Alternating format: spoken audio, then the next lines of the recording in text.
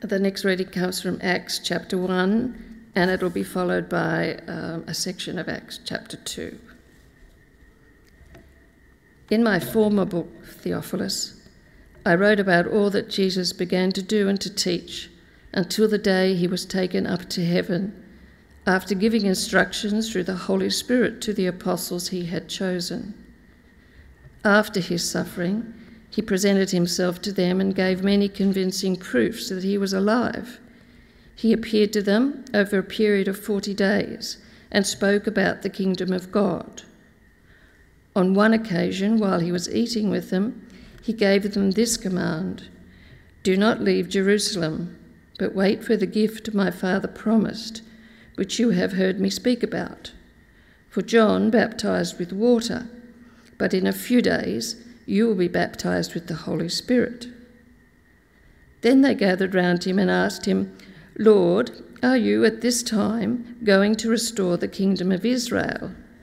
He said to them, "It's not for you to know the times or dates the Father has set by his own authority, but you will receive power when the Holy Spirit comes on you, and you will be my witnesses in Jerusalem and all Judea and Samaria, and to the ends of the earth."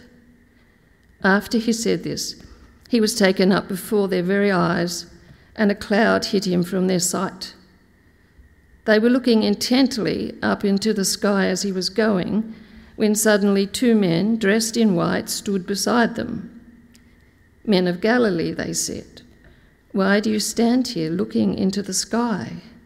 This same Jesus, who has been taken from you into heaven, will come back in the same way you have seen him go into heaven." Then continuing in Acts 2. When the day of Pentecost came, they were all together in one place. Suddenly, a sound like the blowing of a violent wind came from heaven and filled the whole house where they were sitting. They saw what seemed to be tongues of fire that separated and came to rest on each of them. All of them were filled with the Holy Spirit and began to speak in other tongues as the Spirit enabled them. Now there were staying in Jerusalem God-fearing Jews from every nation under heaven. When they heard this sound, a crowd came together in bewilderment, because each one heard their own language being spoken. Utterly amazed, they asked, "Aren't all these who are speaking Galileans? Then how is it that each of us hears them in our native language?" Parthians, Medes and Elamites, residents of Mesopotamia, Judea and Cappadocia, Pontus and Asia, Phrygia, Pamphylia, Egypt and the parts of Libya near Cyrene, visitors from Rome, both Jews and converts to Judaism, Cretans and Arabs, we hear them declaring the wonders of God in our own tongues. Amazed and perplexed, they asked one another, "What does this mean?"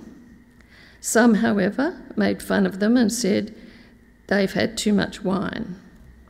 Well, hey there, my name is Max Brewer, and I'm one of the student ministers here at Mossman Village Church.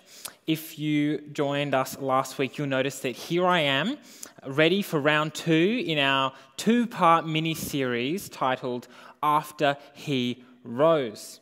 At Easter, we remember that Jesus died and rose again, but what happened after he rose? So last week and again this week, we're looking at 2 episodes in the life of Jesus after his resurrection.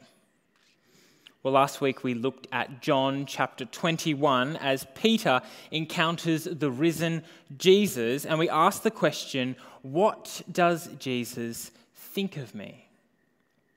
As Peter returned to his old life, we saw that Jesus meets him with grace and restores, forgives, and reinstates him. And parallel to that, we saw that the same is true for us who trust in Jesus. Jesus sees our circumstance, he sees our past, and yet meets us with grace. Well, it is always an honour to open God's Word, and so I hope that you'll have your Bible open this morning, or this evening rather, as we learn from the Scriptures together. And if you haven't brought a physical Bible with you, then the next best thing I can offer you is a QR code on the screen that will take you directly to the 3 passages that we've just heard read to us. Well, has anyone seen the movie Yesterday? Have you seen the movie Yesterday? It's a 2019 film, a few people here, that's great. Well, if you haven't seen it, I'll give away no more than you would learn from watching the trailer, but go home and watch the movie. It's wonderful, I love it, it's such a feel-good movie. In the 2019 movie Yesterday, it follows the story of a struggling musician called Jack Malik. He has a great voice, but his songs that he writes are considerably average. So one day he gets knocked off his bike and he wakes up in an alternate universe where the Beatles never existed. The Beatles never existed and their songs have never been heard before, but Malik remembers all of the songs. He's been given this kind of special knowledge, and so he knows their songs. Well, as he realizes this, and you can probably imagine, in that single moment, Jack Malik goes from struggling muso to world-famous rock star. You see, it's a moment that changes everything. Well, as we look today at Jesus giving the Holy Spirit, in Acts chapter 1, we find ourselves on the cusp of Pentecost, which is one of those moments. As Jesus gives the Holy Spirit, everything changes.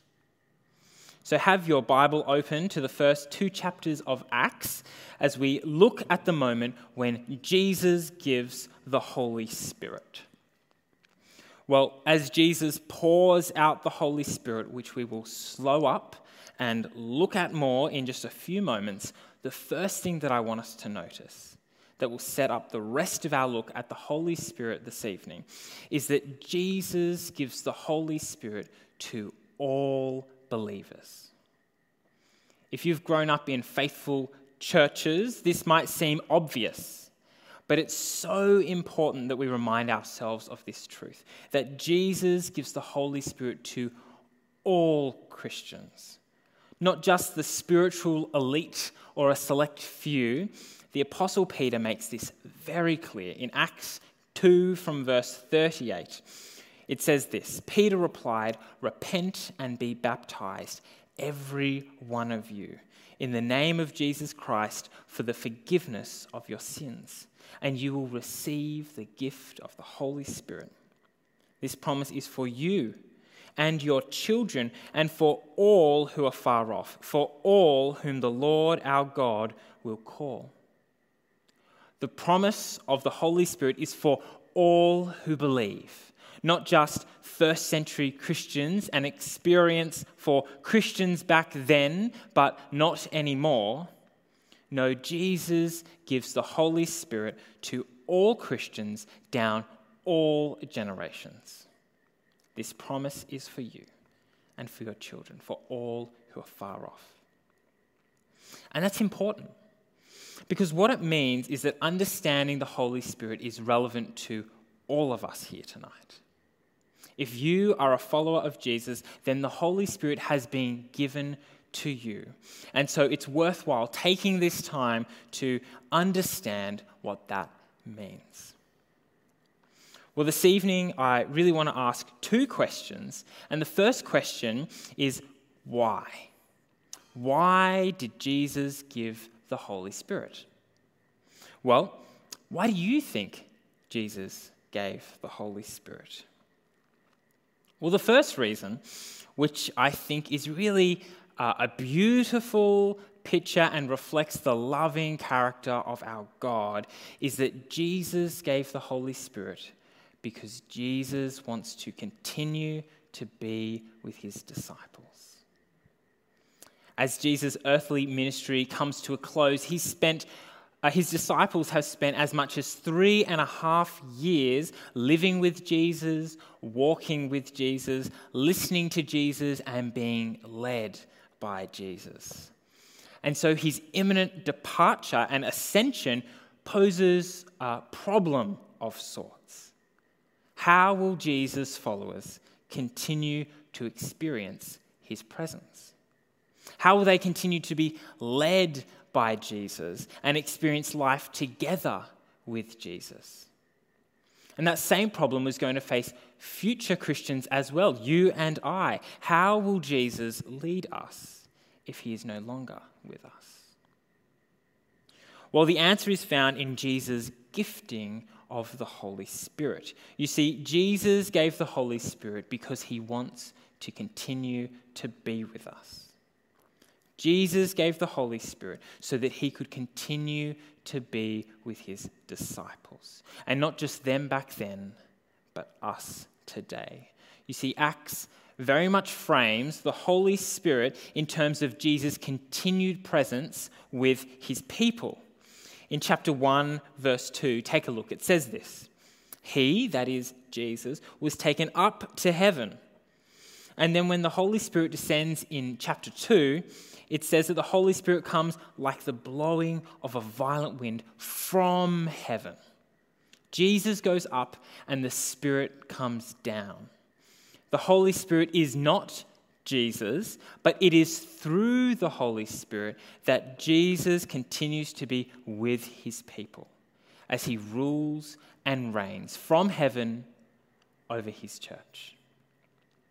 And we see this purpose again in Acts 1 verse 1. Luke, the author of Acts, writes, in my former book, Theophilus, I wrote about all that Jesus began to do and teach. The implication of these opening words is that what follows in the book of Acts, that is after Jesus' ascension and after his giving of the Spirit, is about all that Jesus continues to do and teach through the Holy Spirit. And so we see that Jesus gave the Holy Spirit because he wants to be with his disciples. And not just that, but Jesus gave the Holy Spirit because we need it to complete our mission. And that mission, as we will see, is to be Jesus' witnesses to the world around us. We know the Great Commission. Karen read a little bit or mentioned a bit of it before as well. But in Matthew 28, 19 and 20, Jesus says to go and make disciples of every nation. Well, Acts chapter 1, verse 8 mirrors this famous verse, inviting us, even commanding us to be Jesus' witnesses. Take a look. It says this: "You will be my witnesses in Jerusalem and in all Judea and Samaria and to the ends of the earth." We're going to come back to that mission of witnessing to Jesus, but notice with me first that Jesus says to wait.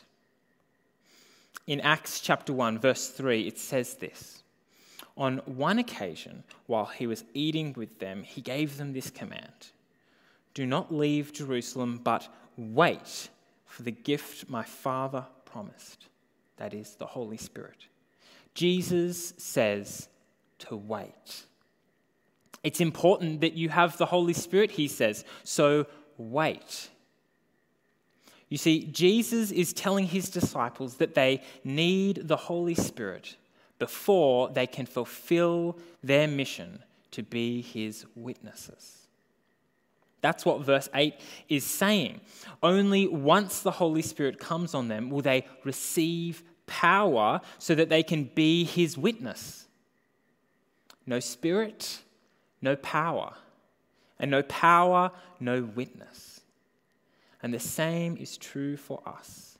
Jesus has given us his Holy Spirit because we need the Holy Spirit to complete our mission, to be witnesses to Jesus in the world around us. So Jesus gives his Holy Spirit to all believers.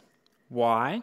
Well, first we saw that it was for the sake of ongoing relationship with Jesus, but also that we need the Holy Spirit to be his witnesses in the world. So that's why, but what about who? If Jesus has indeed given us the Holy Spirit, then what are we to make of this Holy Spirit? Who is the Holy Spirit? Well, my family and I have only been among you for a few months, and so I'm not entirely sure how you think about the Holy Spirit, or about how you think the follower of Jesus should relate to the Holy Spirit. So who is the Holy Spirit? I know that in our wider circles of Sydney Anglicanism, I've heard people, only joking, but nevertheless, talk about the Trinity as Father, Son, and Holy Bible, as if the Holy Spirit has no place in our theology of God. If I can be so bold, can I say that is heresy? Jesus Christ has poured out the Holy Spirit, God himself, the third person of the Trinity. As the 39 Articles puts it, the Holy Spirit is very and eternal God. So take a look with me. Flip over to John chapter 16 and beginning at verse 7 and hear Jesus' words describing this Holy Spirit. Very truly I tell you, it is for your good that I am going away. Unless I go away, the advocate will not come to you. But if I go, I will send him to you. When he comes, he will prove the world to be in the wrong about sin and righteousness and judgment. In verse 7, Jesus describes the Holy Spirit as the advocate. In other translations, it says advocate or helper, also comforter or counselor. The word here in the original Greek is parakletos, which has the sense of one who comes alongside to help, to guide, to comfort and to counsel. Someone once told me that when ships got into trouble on the Mediterranean Sea, they would send out a bigger ship to come alongside and to lead it to safety. That bigger ship was called the Parakletos. And so it is that the Holy Spirit is the advocate, the helper, the one who literally comes alongside the Christian believer, leading us safely in our walk with Jesus. When have you needed a comforter recently? When have you found yourself in need? In our times of struggle and difficulty, when life proves harder than we ever anticipated, the Holy Spirit has been given to us and will come alongside us. The Holy Spirit is also a person. Notice with me from the end of verse 7, we read this. Jesus says, I will send him to you. When he comes, he will prove the world to be in the wrong. You see, the Holy Spirit is not an it, the Holy Spirit is a person. Neither is the Holy Spirit an impersonal force, perhaps like the Force in Star Wars, nor is it a kind of new age energy that we can tap into to fulfill our dreams and receive our desires. The Holy Spirit is a person that we can relate to. The Bible speaks about the Holy Spirit saying that he speaks, he makes decisions, he can be grieved and outraged. The Holy Spirit searches everything and knows God's thoughts. He appoints spiritual gifts. He helps us, intercedes for us, and reminds us that we are children of God. The Holy Spirit points us to Jesus. Verse 14, Jesus says, he will glorify me. But also notice in verse 13 that Jesus says, "But when he, the Spirit of truth, comes, he will guide you into all the truth." The Holy Spirit, the Spirit of truth, is a guide.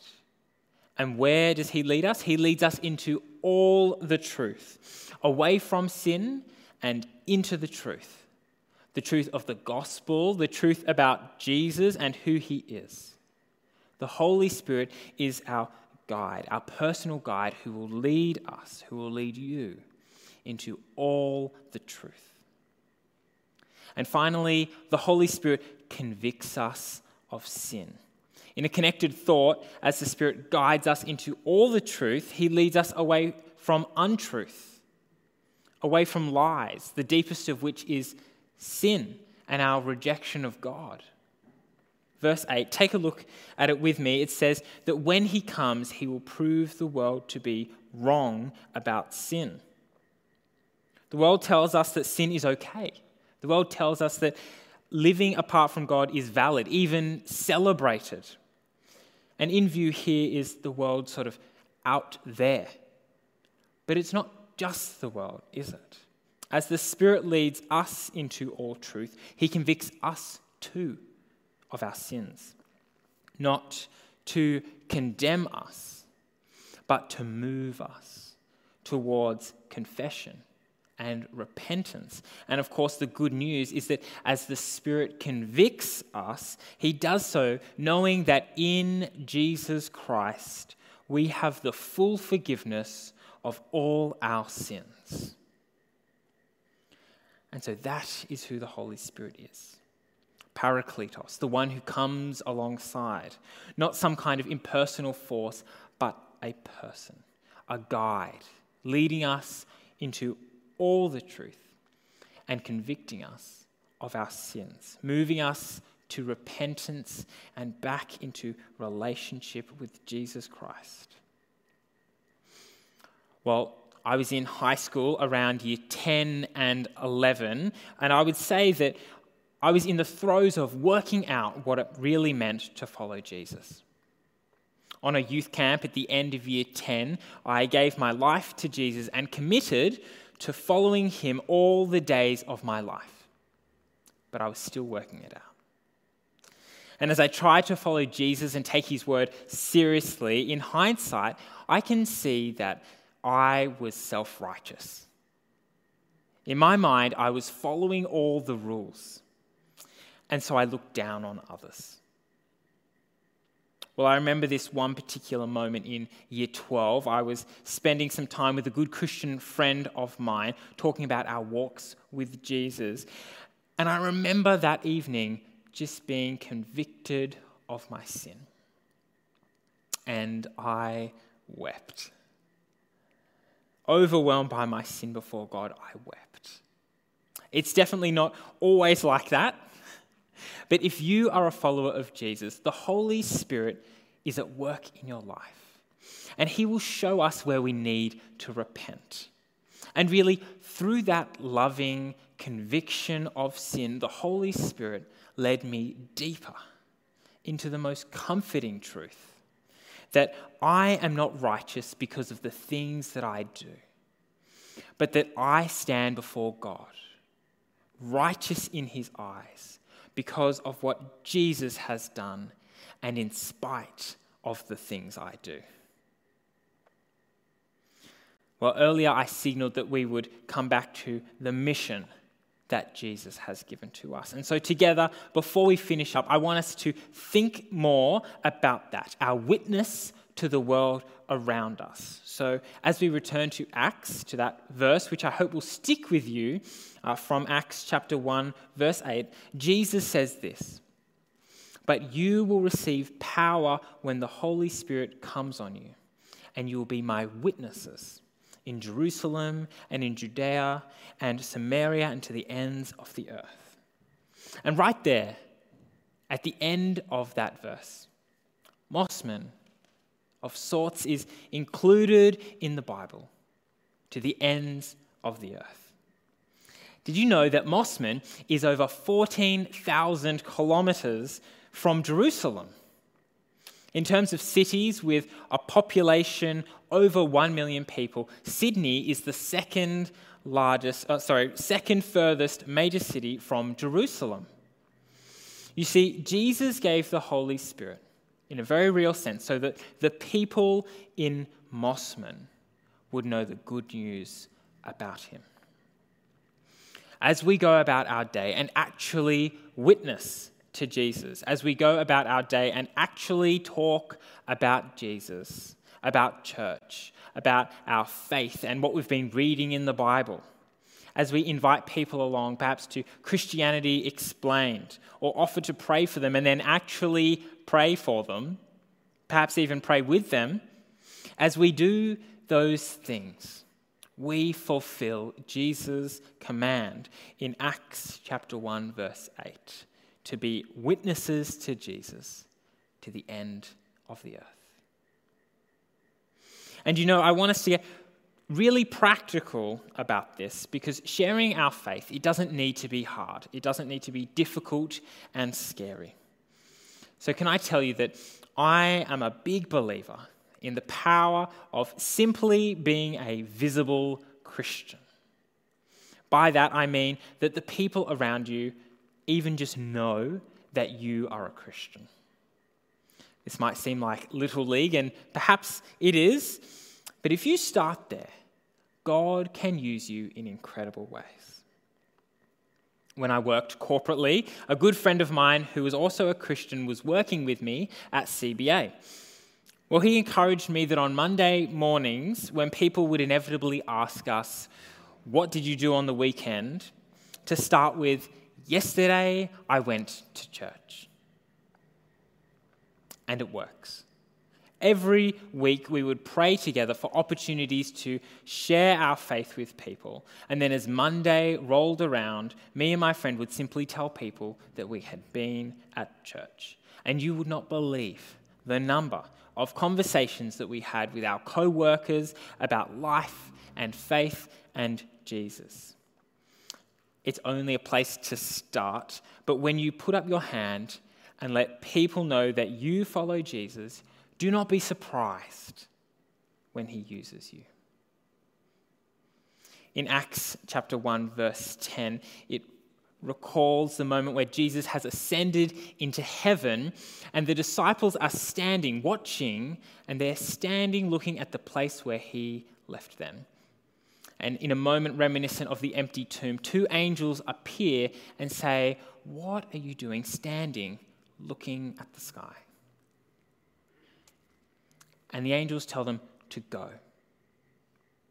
Let us not be like those disciples who simply stand and watch, but let us be the disciples who go. One of our mutual colleagues at CBA got to know the both of us relatively well.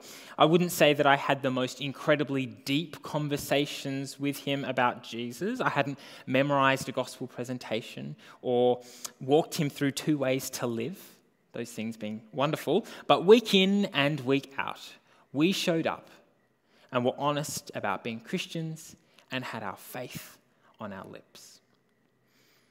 When I left corporate work, we lost touch with him, but I was so encouraged to hear recently that just last year he began following Jesus and that he had been baptized at his local church. Our Monday morning conversations did not save him. Jesus did. And no doubt many other people had other conversations and got alongside him to point him to Jesus. But let's start there with the simple conversation. Do the people in your life know that you are a Christian? Do you tell them about church, even about what you've been reading in your Bible?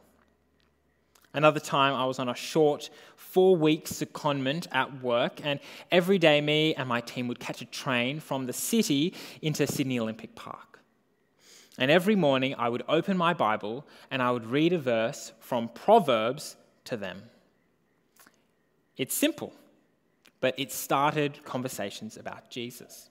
Got to the point when each morning they would get on the train with me and they would say, "Max, what's the proverb for today?" And so we'd read the proverb and we'd talk about it. And the great comfort of the Holy Spirit is that as we witness to Jesus, the Holy Spirit gives us everything we need. The courage, the resources, the words to speak. The Holy Spirit gives us everything we need. So are you? Are you witnessing to Jesus? In just a moment, I'm going to pray. And as I pray this evening, I'd love for you to think of 3 people in your life who do not yet know Jesus. Some people call them non-Christians. I call them not yet Christians. Perhaps friends, family, co-workers, children, or the barista at your local coffee shop. Well, as you think of 3 people, and you have them in your mind, I'm going to pray that filled with the Holy Spirit, we might boldly share our faith with these people, and that God, in his mercy, might even use us to draw them to himself. So let's pray. Lord God, thank you for sending the Holy Spirit. Thank you that he is our guide, our comforter, our advocate, and our friend. By the power of the Holy Spirit, would you move us this week to be faithful witnesses to Jesus? We ask, Lord God, that you would use even our most humble efforts to point people to your Son and to bring people into relationship with you. Through the power of the Holy Spirit and in Jesus' name we pray. Amen. Amen.